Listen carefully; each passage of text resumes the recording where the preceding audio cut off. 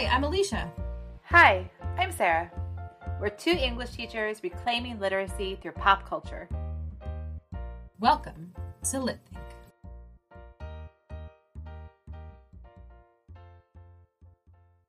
Hello, Lit Thinkers. We come to you for the second time. You may not know it, but it's the beauty of podcasting. Sometimes you have to re-record. So, here we are, so excited to talk to you again about Daisy Jones, even though it's the first time for you. Sarah and I have been fans of Daisy Jones and the Six, the book, really since this spring of 2022, I think is when we both read it for the first time. And that was right around when buzz was starting to happen for the Amazon Prime TV show. Kudos to Reese, by the way, with her publishing company or production company for putting all of her shows across different platforms. I think there's a huge equity element there. But anyway, Daisy Jones and the Six. It's recently come out on Amazon Prime. It came out of one episode per week, which kept us on the edge of our seats. But there's so much good, rich ideas in here, especially as we look at it through the lens of creativity. So we're going to do something a little different today. Sarah, tell us about the double whammy we're going to do with Daisy Jones today. Well, we both loved Daisy Jones and the Six, the novel, and we both loved Elizabeth Gilbert's book, Big Magic, which is nonfiction.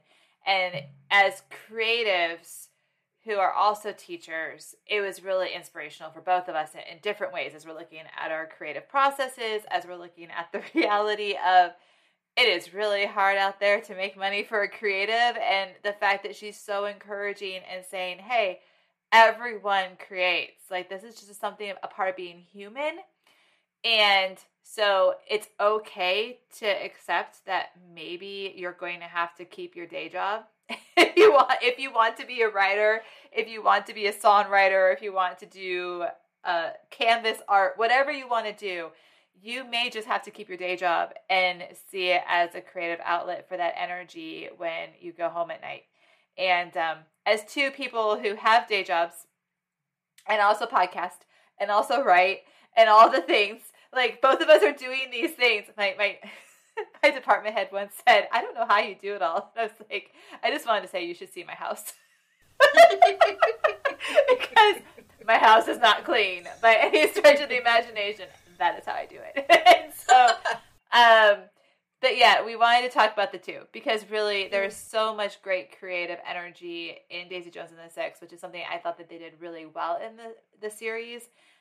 Showing the creative process, similar to what we saw with Taylor Swift when we talked about Taylor Swift's Americana, and Miss Americana. And so that's what we're doing. So that's what we're doing today, guys. We are talking about both nonfiction and fiction and television and all the things.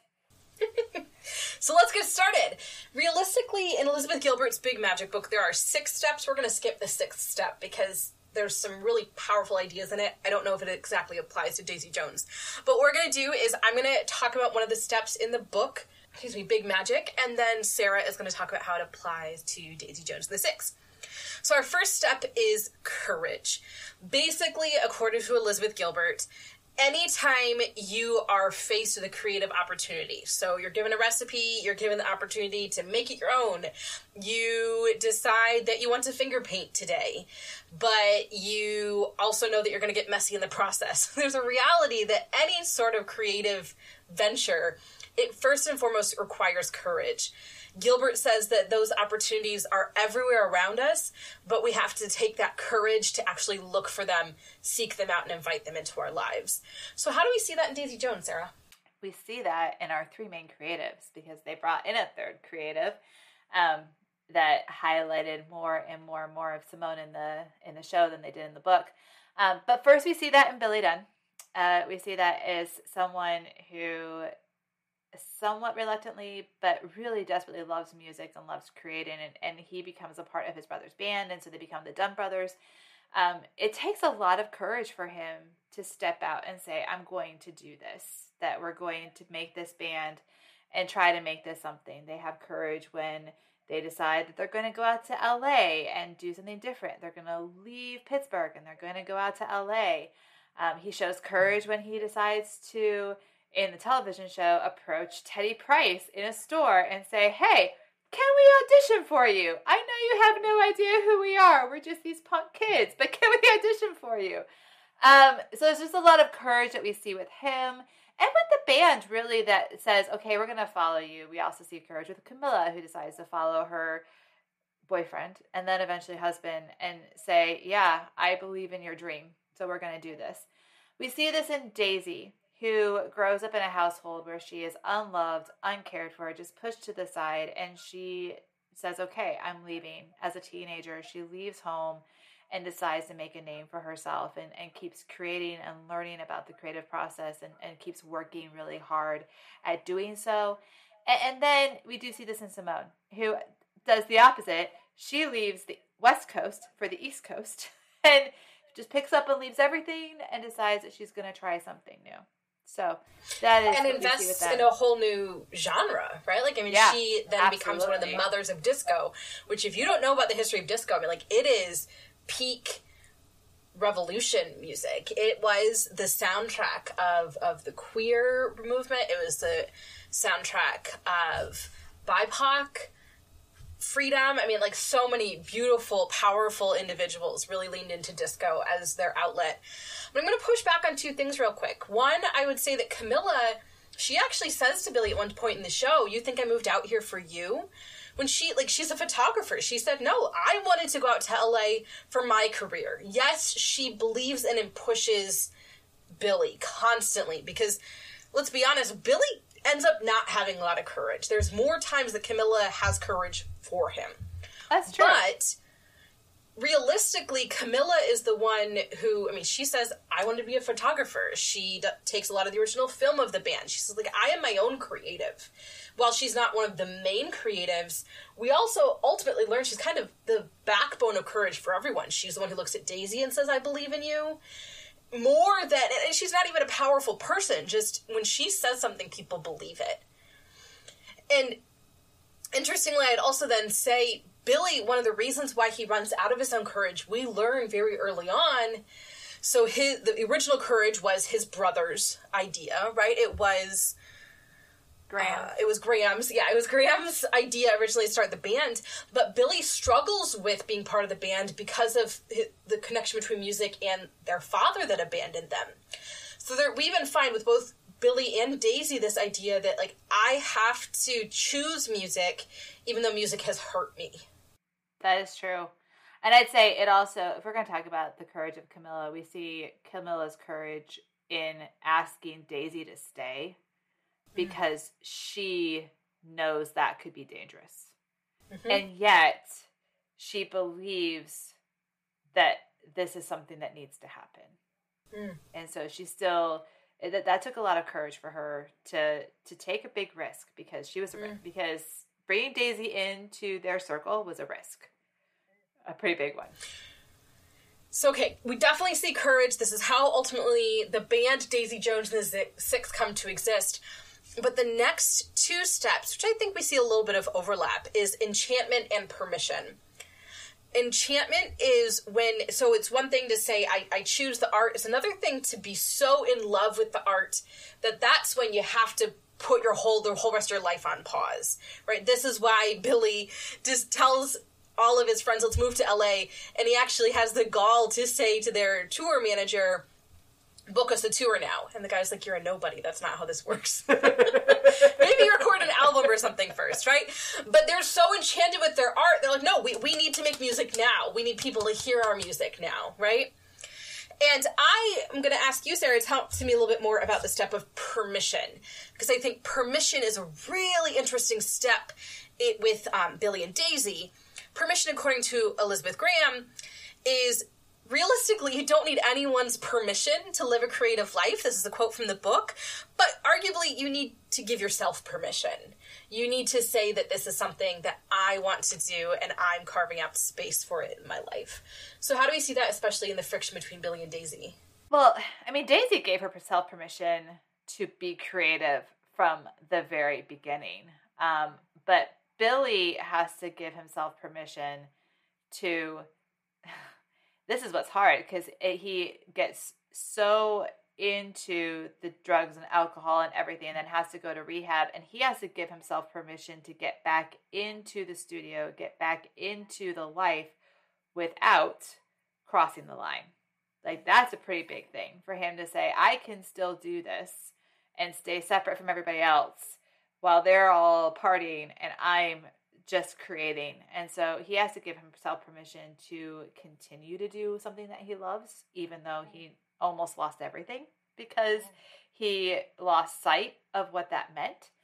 And they have to give each other permission to both be a part of the creative process because neither of them want to.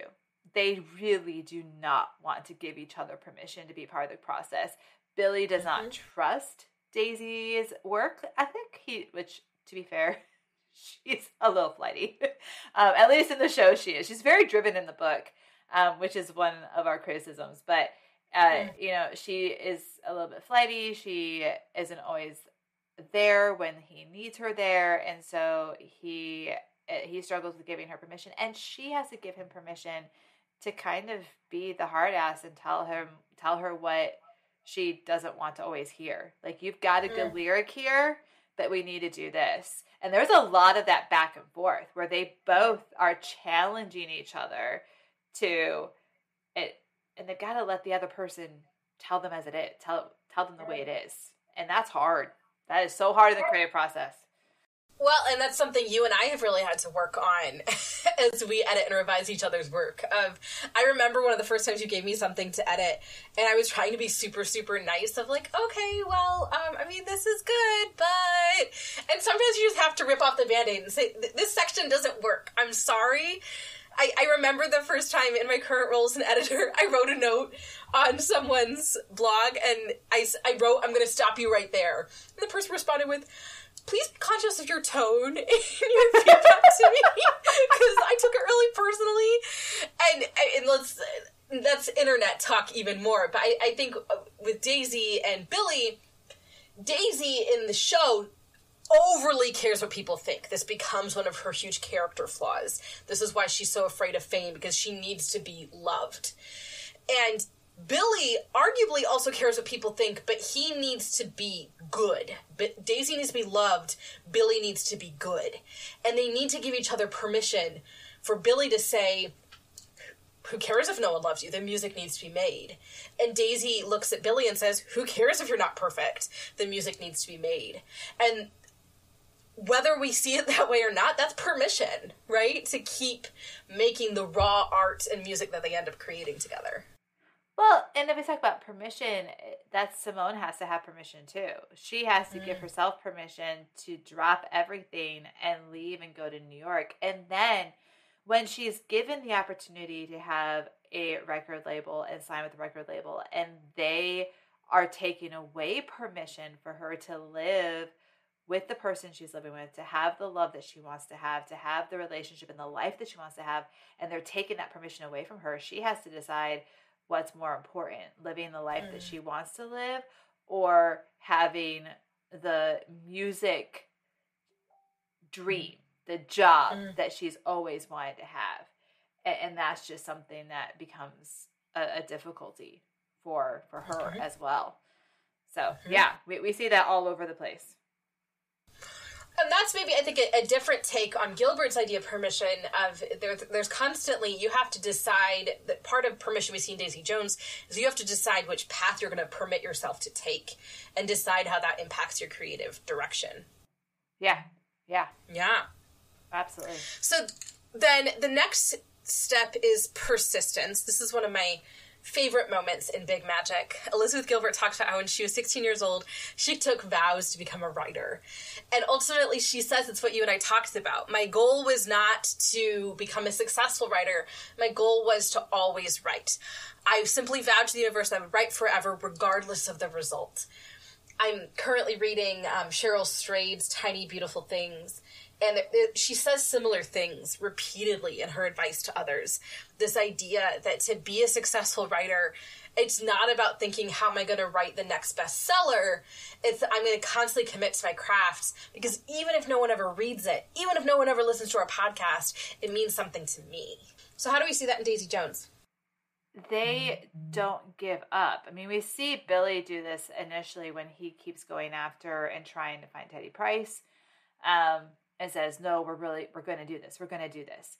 Daisy does this over and over and over again because she's doing the same thing. She's pursuing Teddy and saying that I want to be a musician. And he's like, yeah, you got good stuff, but it's not there yet. It just isn't. You're not good enough yet.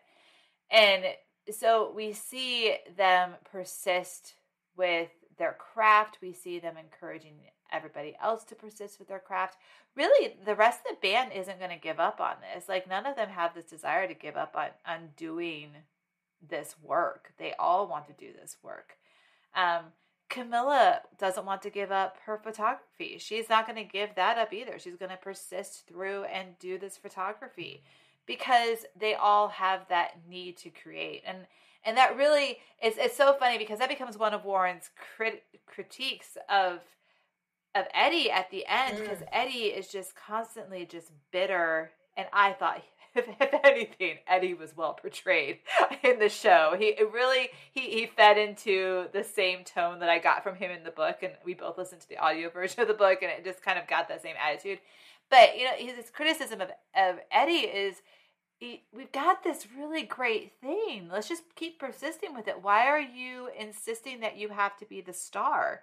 Like, we're living the dream. We're doing exactly what we've always wanted to do, but you want to be center stage and you can't handle just being the bassist.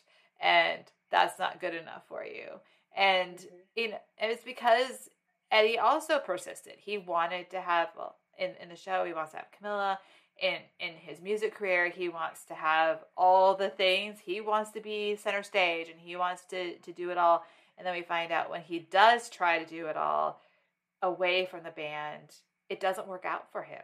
It doesn't work because they had a formula that worked for all of them, and it's not working for them anymore. It doesn't work without all of them together. For him, at least, it doesn't work without all of them together.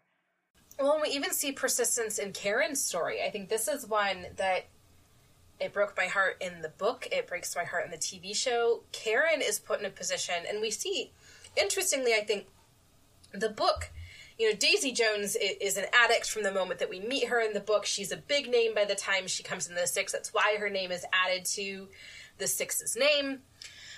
We see her being even maybe more of a mess, but just not caring about what people think and the way that she does in the show. And we see Camilla constantly having this battle between her marriage and her own career. But I think one of the beautiful things the show did is it really amped up the issues of sexism and homophobia that are in the book but are heightened in the TV show. And that's so true in Karen's story. That ultimately she's afraid, first and foremost, to admit she has feelings for Graham. And then on a bigger level, she ends up having to have an abortion because she's so afraid.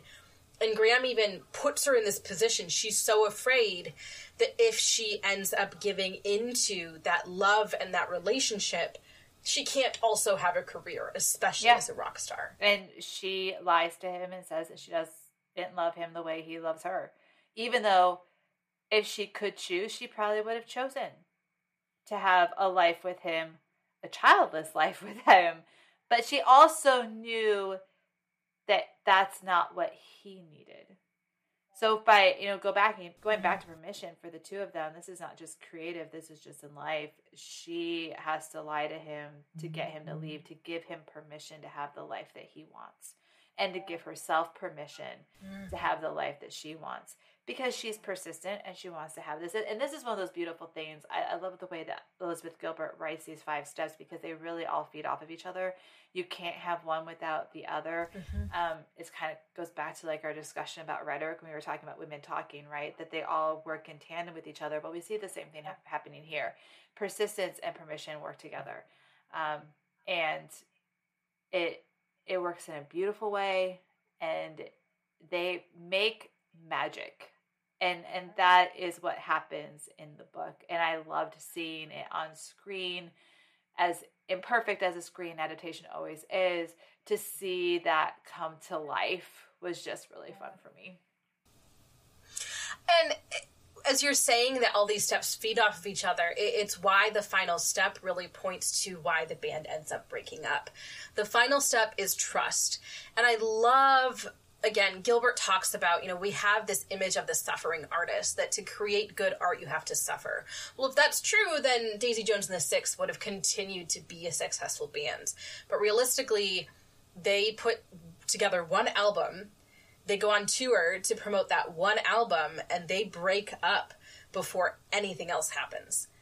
So, and a lot of that, arguably, you see this so beautifully in the final episode, it's because the thing that is lost is trust. Gilbert says that it's trust in your art to take care of you just as much as you take care of your art. That you choose love of your art over suffering from your art.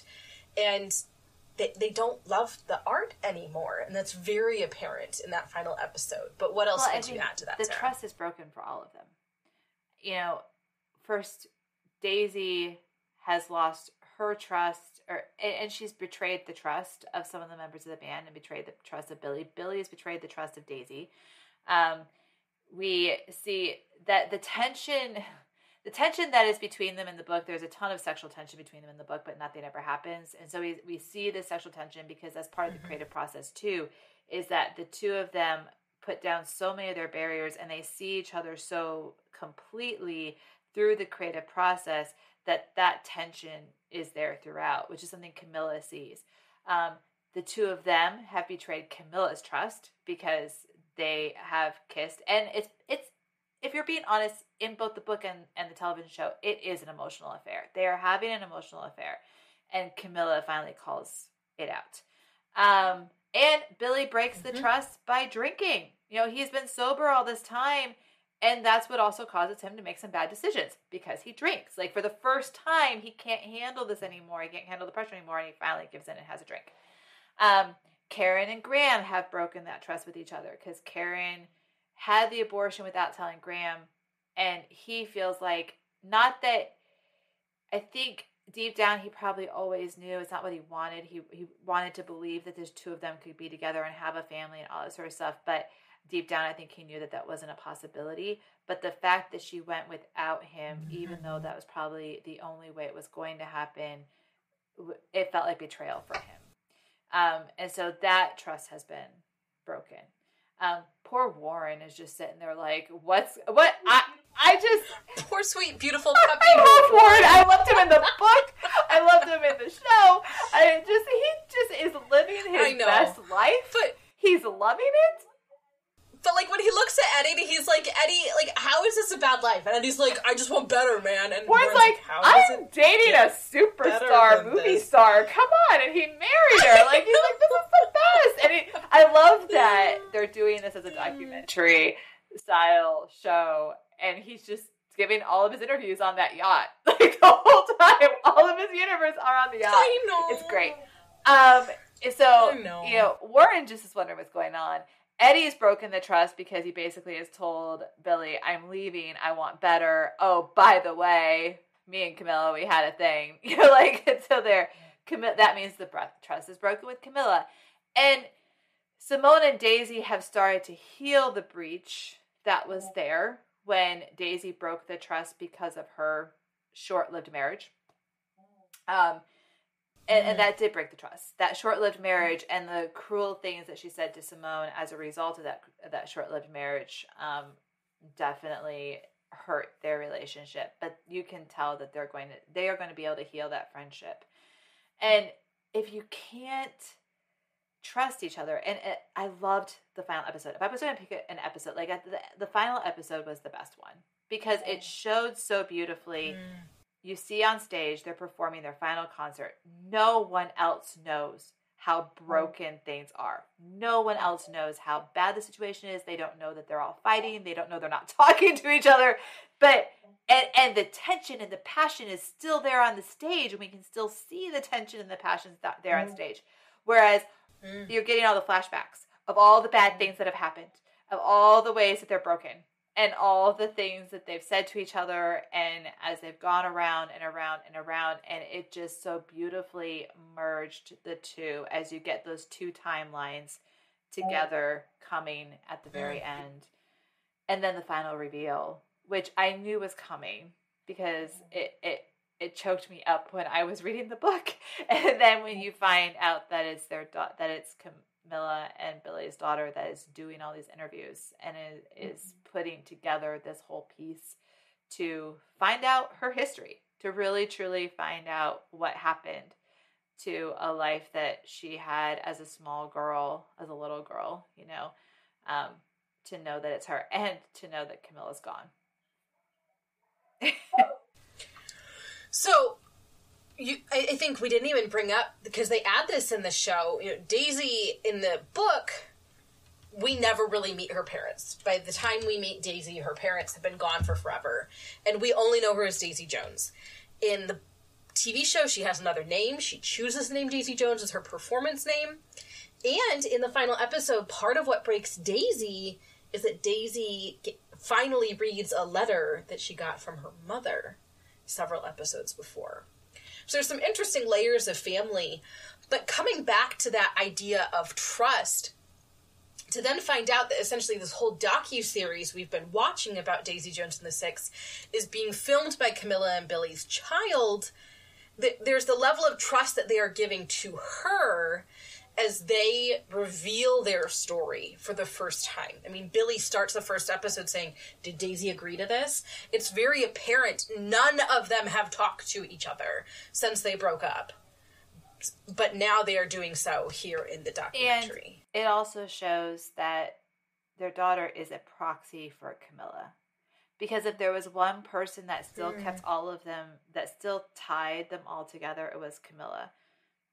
Daisy had great, I think she both hated and loved and respected Camilla. She hated that Billy was never going to leave Camilla for her.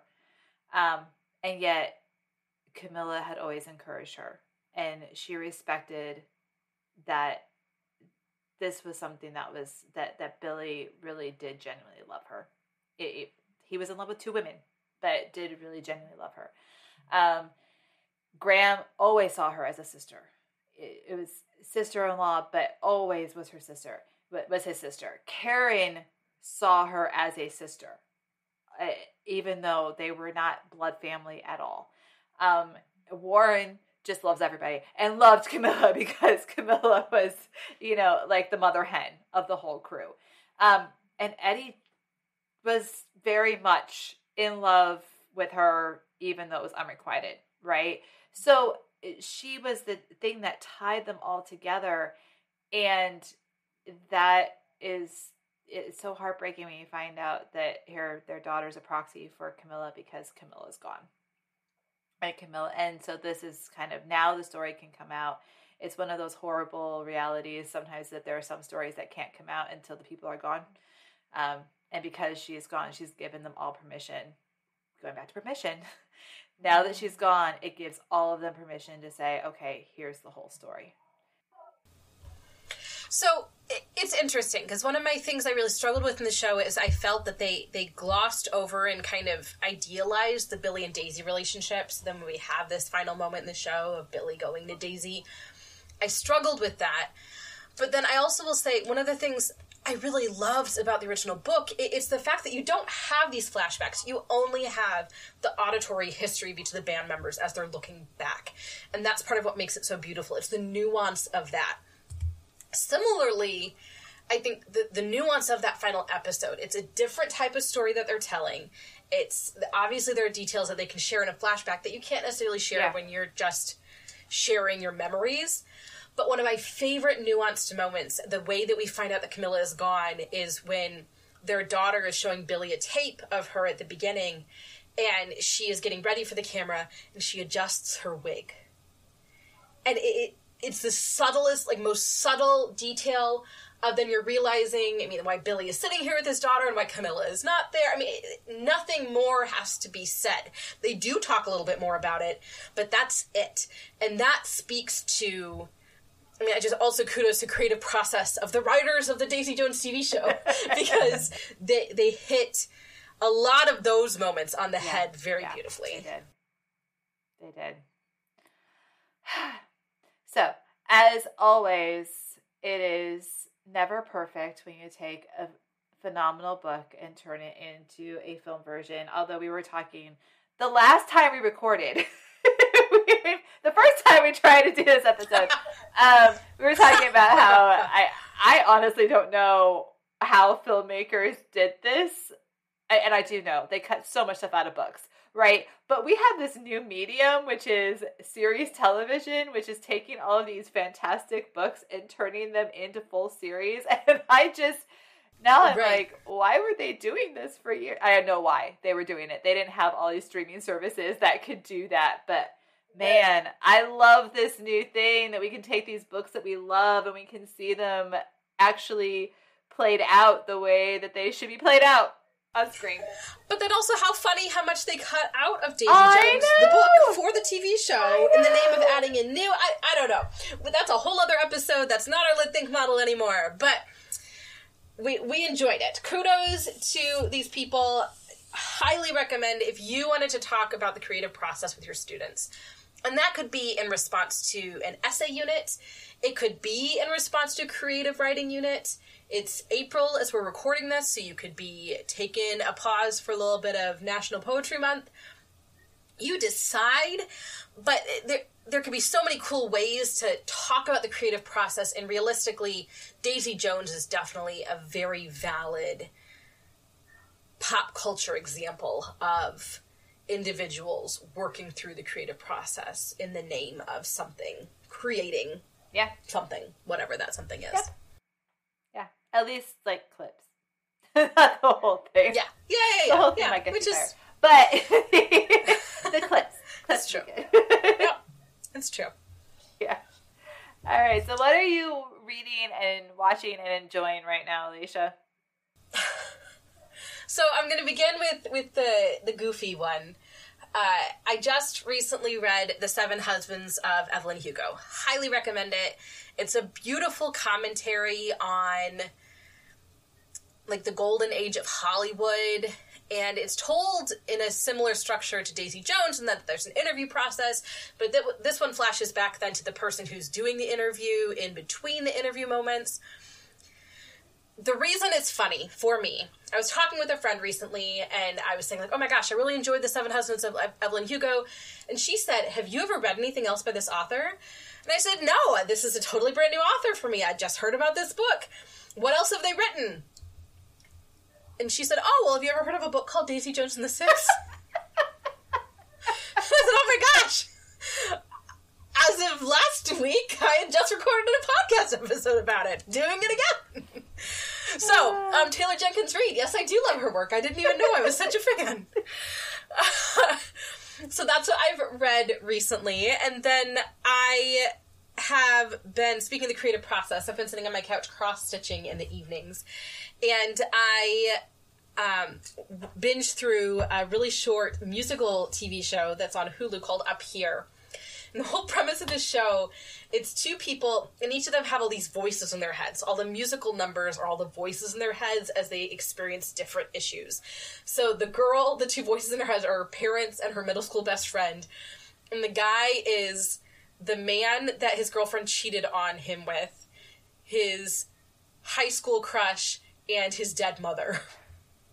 It sounds so weird. I promise it's beautiful. It's based in the 90s in New York, so there's some Rent vibes. And it's only 8 episodes. Like, it's real quick, but it is just fun. Lots of random musical numbers going on in people's heads. Why not? Let's add in a touch of crazy. That's really what, I mean, my Broadway musical that I'm living every day. I know it's just Up Here, so. The show's called Up Here. Anyway, Sarah, what are you enjoying? I had to read American Born Chinese, which had been on my to-read list for the longest time, but I'm teaching it right now. So I had to read it finally. And after I read it, I remembered that you had said that Dragon Hoops was really good. And so I was like, oh, okay, I'm going to see if our school library has it. So while the kids are doing their science and saying reading, I will read Dragon Hoops. And they did. It's a much thicker volume than American Born Chinese. But I just finished that one today, and I loved it. Like, I really enjoyed American Born Chinese. We are both excited about Disney Plus having an American Born Chinese series starting in May. But Dragon Hoops, which is the story of Jean Lane, as himself, writing about infiltrating his school's basketball team for a season, taking his total lack of knowledge of basketball and learning about the history of basketball and his school's history of basketball. And then also the fascinating twist of him making the decision to leave teaching after 17 years, which is such a fascinating twist that he documented via the memoir, his decision-making process in doing that, which was fantastic. I loved it. Highly recommend it. So that's what I've been reading. And Ted Lasso season 3 started several weeks ago, and we're halfway through the season. And I have loved every season, but I'm loving this one better than season 2. I don't know how I feel about it against season 1. I think season 1 just kind of stands on its own because it was its own thing. I think season 3 is kind of standing on its own as its own thing, but it is just such delightful, heartwarming, thoughtful television. And it's so funny because our almost 12-year-old is always like, I don't get why all these adults like Ted Lasso so much. Why do you guys all like Ted Lasso? I don't understand. Like, you just can't understand. You just can't understand. You're not a grown-up. You can't understand this grown-up humor and all this stuff because it's not like adult humor. Well, there's adult humor, but it's not like it's adult humor. It's just the realities of life, but also showing the hopefulness and the realities of life. And I just love it so much. So anyway, someday you'll have Apple TV and then you can watch all 3 seasons of Ted Lasso. That's true. It's on my to-do list. But hey, maybe then we can do Schmigadoon. Right? Maybe. Then we can do Maybe. Okay. That's the dream. Yeah. So this is just... We actually started our last recording reminding everyone that this was our final episode of season 3, which is so exciting, especially because I think we got to share it today, Sarah. We just officially found out that we'll be presenting at NCTE 2023 this fall. So we've got so many cool things coming down the pipeline. We're so excited to share what we're up to with you, and just know, even though we're not dropping episodes this summer, it's because we're prepping for a lot of really exciting things. We're also presenting at a local conference, and then, again, conference NCTE in the fall.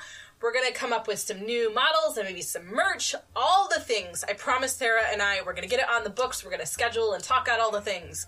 But in the meantime, please remember, you can always check it out on social media when you're missing us, Facebook and Instagram at LitThink Podcast, and our Substack newsletter. I will be writing the blog this week about the creative process.